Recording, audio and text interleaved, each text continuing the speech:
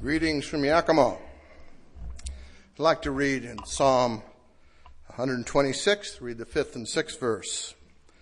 They that sow in tears shall reap in joy. He that goeth forth and reapeth and weepeth, bearing precious seed, shall doubtless come again with rejoicing, bringing his sheaves with him. Winning a soul is a great privilege of a Christian. It's one of the greatest joys a person can have. And yet, if you look at this scripture and referring to working hard in the vineyard of the Lord, you'll find it's weeping involved. And my mind goes back to when our first pastorate in Eureka, California. There was a lady there that has a real burden for souls. And when someone would come in and pray and get saved, I know this one young lady came in and got saved, and she just latched on to her and mentored her and worked with her and even taught her how to sew and worked hard. And after about 6 months, she fell away. And what I saw in this dear lady in the church is it's like she was going through grieving, like one of her own loved ones had died. And so when you've got a burden for souls, there are times where you're going to see weeping. And as I thought, she hadn't seen the last chapter yet. There's a day coming when she's going to see sheaves to present the Savior's feet. There is no greater happiness and rejoicing than seeing someone that you've spoken to, you've prayed with, and you've cared for, converted to Jesus Christ. The Apostle Paul called the Christians in the church of Philippi when he stated in Philippians 4:1, therefore, my beloved, dearly beloved, and longed for, my joy and crown, so stand fast in the Lord, my dearly beloved. You see, he has a burden. You can see his heart he had in his converts. Again, at the church in Thessalonica, in 1 Thessalonians 2:19 and 20. For what is our hope? Our joy, our crown, our rejoicing, are not even ye in the presence of our Lord Jesus Christ that is coming? For ye are our glory and joy. Those are tender words. But a person has a burden for souls, has a passion for souls. You can feel that in Paul. And all the way through the Bible, you see this reference here. What more joy can a Christian have? At New Year's, in setting a commitment or perhaps a determination through 2018 to win a soul for the Lord. And I've heard it say, well, don't set your commitments too high that you can't attain it. But let me tell you something.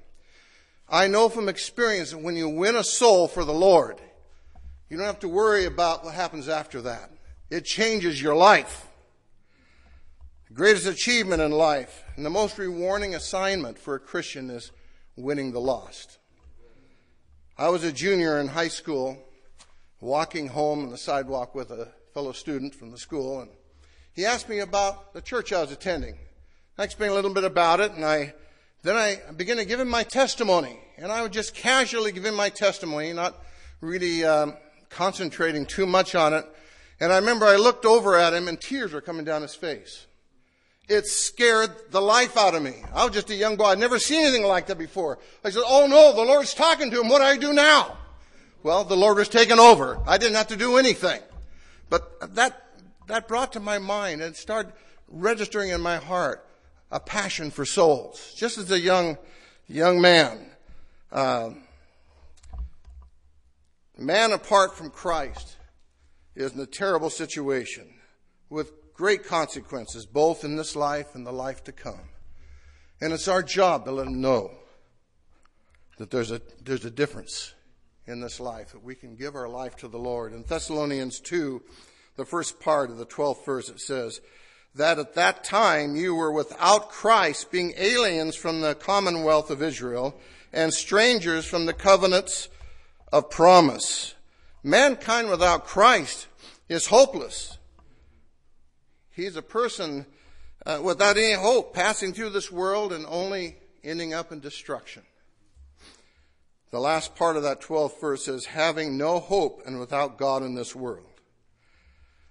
So we've got a job to do. God has kept us here after we've been saved for a purpose of winning the lost and letting them know, our neighbors, and certainly as parents, our primary goal and mission is to see our children become Christians. And I heard just the last couple of weeks right here in Portland that was a parent that was concerned about his child. They didn't seem to have a hunger for the Lord. And yet they were rejoicing here a couple of weeks ago because they came into the bedroom and said, I want to get saved. And they knelt down and gave their life to the Lord. There's nothing greater to a parent that's a Christian to have that happen to them. I'd like to talk about the different dimensions of the joy of a soul winner.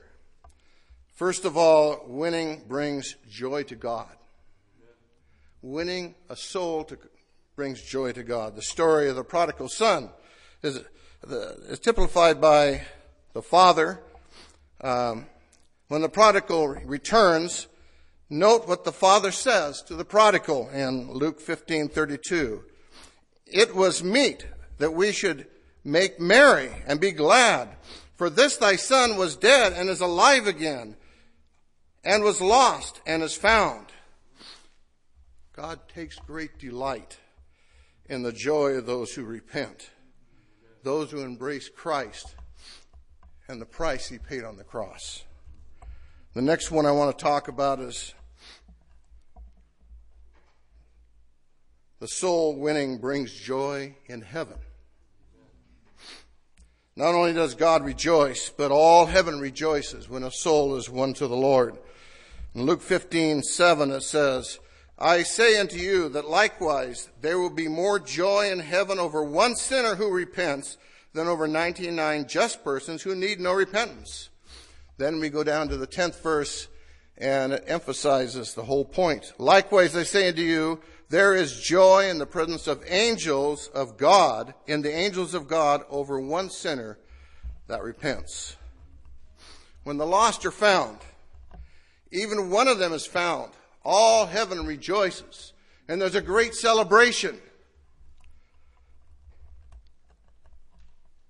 It's no wonder the inhabitants of heaven were really rejoicing when they see Christians go out and win souls. Because that's what stirs up all heaven over one soul that gets saved. So how important it should be for us. I'd like to ask you a question. How many times have we been brought much joy to the angels? Just think about it. While I was stationed in Fort Lewis, Texas, I was in the Army. I had a chance to witness to a young man and told him about the Lord and how to get saved. And he knew very little about it. But a few weeks later, we took a 3-day pass up to Dallas, Texas. And in that hotel room, we were talking about the Lord. And I just felt that moment of time that changed his life and changed mine. I felt it was time. And I said, Dennis, would you like to get on your knees and give God your life right now? He dropped to his knees and we had a prayer meeting. He got wonderfully saved. He was instantly changed. He's saved today.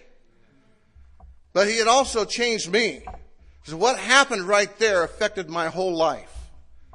It's never been the same since. All the way through when I was seeking for my baptism, there's determination. I want to be a witness for the Lord. I want to be able to feel God's presence when I'm talking to somebody. Without the Spirit of God, none can get saved. And I remember one night, and I was seeking my baptism. It was close to 12 o'clock at night. And it just seemed like God showed me like a maze. And I was standing at a Y, and all the people were coming by me. And there was split in the road there. One went off to a cliff that they couldn't see, and the other one was going up this way to heaven. And I was trying to expound to them, don't go that way, you'll go over a cliff. And it's like they were deaf. They weren't listening to me. And God was showing me, you need God's Spirit in your life. And that was a desperate cry of hunger. Got a hold of me that night, and I received my baptism before that night was over. But it was because of a burden for souls. It's not that I didn't have any Spirit at all, because there is a Spirit of God that comes into you to a measure at salvation. So you don't say, I can't witness because I don't have the Spirit of God. No, we always want to have the Spirit of God. When we're saved, there's a measure of the Spirit of God. When we're sanctified, there's even more of a measure. But God wants us to have it all, doesn't He? So, this is the wonderful time. In that moment, he gave God his life. Number 3 is soul winning brings joy to the convert.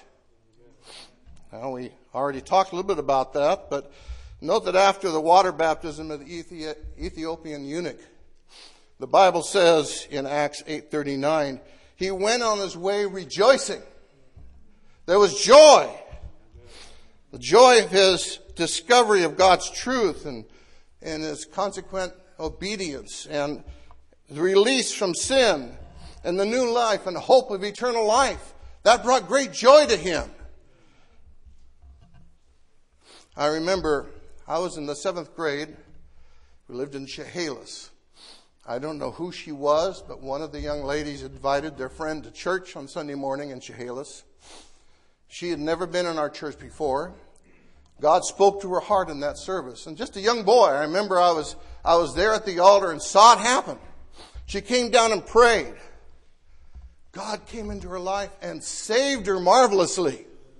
She looked up and tears were coming down her face and she had a smile on her face. She says, "Why didn't anybody tell me about this before?" And I remember her expounding that to me, and it was just, well, I've heard about it all my life. Just a young boy. That's what God can do. There's joy in salvation. Remember King David, we all pretty much know the scripture in Psalm 51:12. It says, "Restore unto me the joy of my salvation." Sin had come into his life and he was struggling for a long time getting that joy that he once had. But then you look back here. I want to take a look here at the 89th verse here.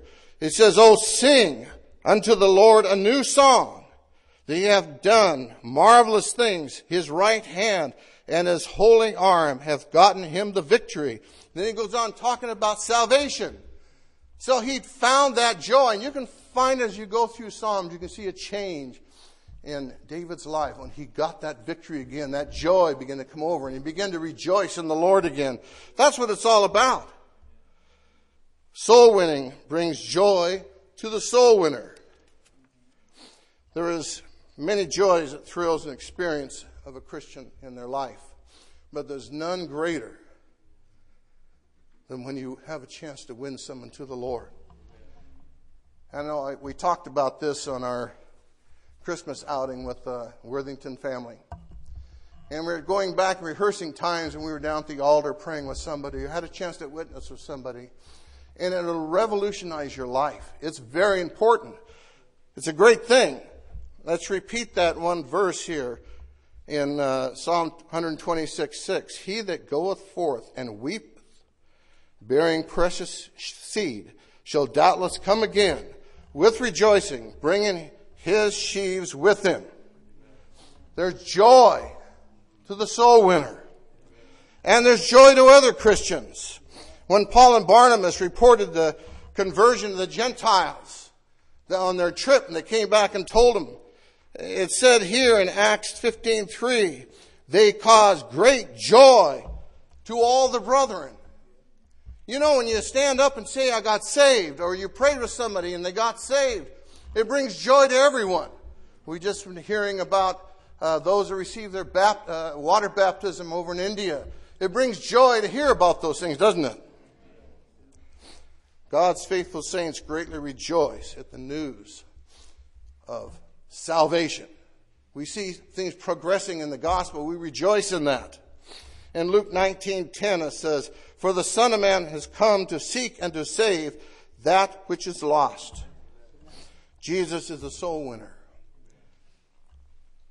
He sought sinners. He didn't wait for them to come to him. He went out to them. And he expects us as Christians to be Christ-like in doing that great thing. A few years ago, several of us had the opportunity to go on a trip on the steps of Paul. And some of you have gone on those.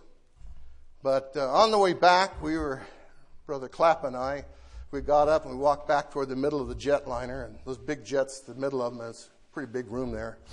And we were standing there talking and rejoicing about what we saw and how we were blessed by comparing it with God's Word. And while we were talking, this young man came up and he says, "Are you men ministers?" And so we got talking with him about God, and each one of us gave our testimony. And I felt that same feeling come about me right then. Right in the middle of that airplane. It's a good thing that those engines make a lot of noise. But that same feeling I got when I asked Dennis if he wanted to get down and pray. I said, "Do you want to pray right now and get saved?" He said, "Yes."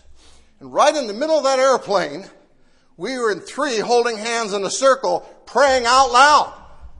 Well, they couldn't hear us too well with all the noise. That was good. But I know some of the crew, some of us that went on the trip, they were wondering what was going on back there. But he got saved. And it was a great joy. And after that, something happened. We were talking about all the trip and the steps of Paul, what we saw here in Greece and Ephesus and Turkey and all these different places. But after that, we were talking about him getting saved. And even today, that's one of the high points of the whole trip. Coming back and seeing someone get saved. That's what it's all about. A Christian who wins souls has special blessings, which others that don't win souls will never have. It's a joy. It'll change your life. And I encourage each and every one of you this year in 2018 to witness for the Lord. Oh, salesmen, they'll go. I used to hear people used to go door to door. They get doors slammed in their face 47 times to get one sale. And it seems like a person goes out and tries to witness and they slam the door in their face. Oh, that's just not my calling. They quit. But if you just get one soul and you pray with them, the Lord saves them, you'll never forget it. It'll change your life. I believe the reason why I'm serving God and have a desire to see souls saved today is what I saw happen when I was very young. Remember when Jesus went up into the clouds. Remember the Great Commission in Matthew 28:19 and 20. It says, "Go ye therefore and teach all nations, baptizing them in the name of the Father and of the Son and of the Holy Ghost. And lo, I am with you always, even unto the end of the world." The promise of Christ's presence was given together with this command. They go together in tandem. He says, if you go out into all the world and preach the gospel, you witness about God's salvation, I'll be with you. That's a promise. He said he would be. Do you want to have an abundant joy during 2018? I'll guarantee you, if you have a chance to pray with somebody and see them get saved, it'll change your life. So look forward to that this coming year. I know God will bless. God will bless you more than you ever imagined. I remember when I was saved, how wonderful that was, but winning a soul is just equal to, if not greater. That's what God called us here to do. And he wants to do it for us today. We need to seek him and ask God to lead. Every morning before we go out, ask God to lead us to some soul today, that we can witness to them. And don't wait if you feel that urge there. Don't be afraid. Do you want to pray right now? It doesn't matter who hears you. We never got in trouble on that plane. But I tell you, we went back to our seats rejoicing. Now, I've gone into a lot of trips and come back to 25, 30-hour trips, and I was exhausted. But on that trip, I don't remember being tired by the time we got back. And it reminds me when Christ witnessed to that lady at the well. He says, I have food that you know not of. And I'll assure you, if you win a soul for the Lord this year, you'll have food that you'll know not of. Let's stand and come down and pray.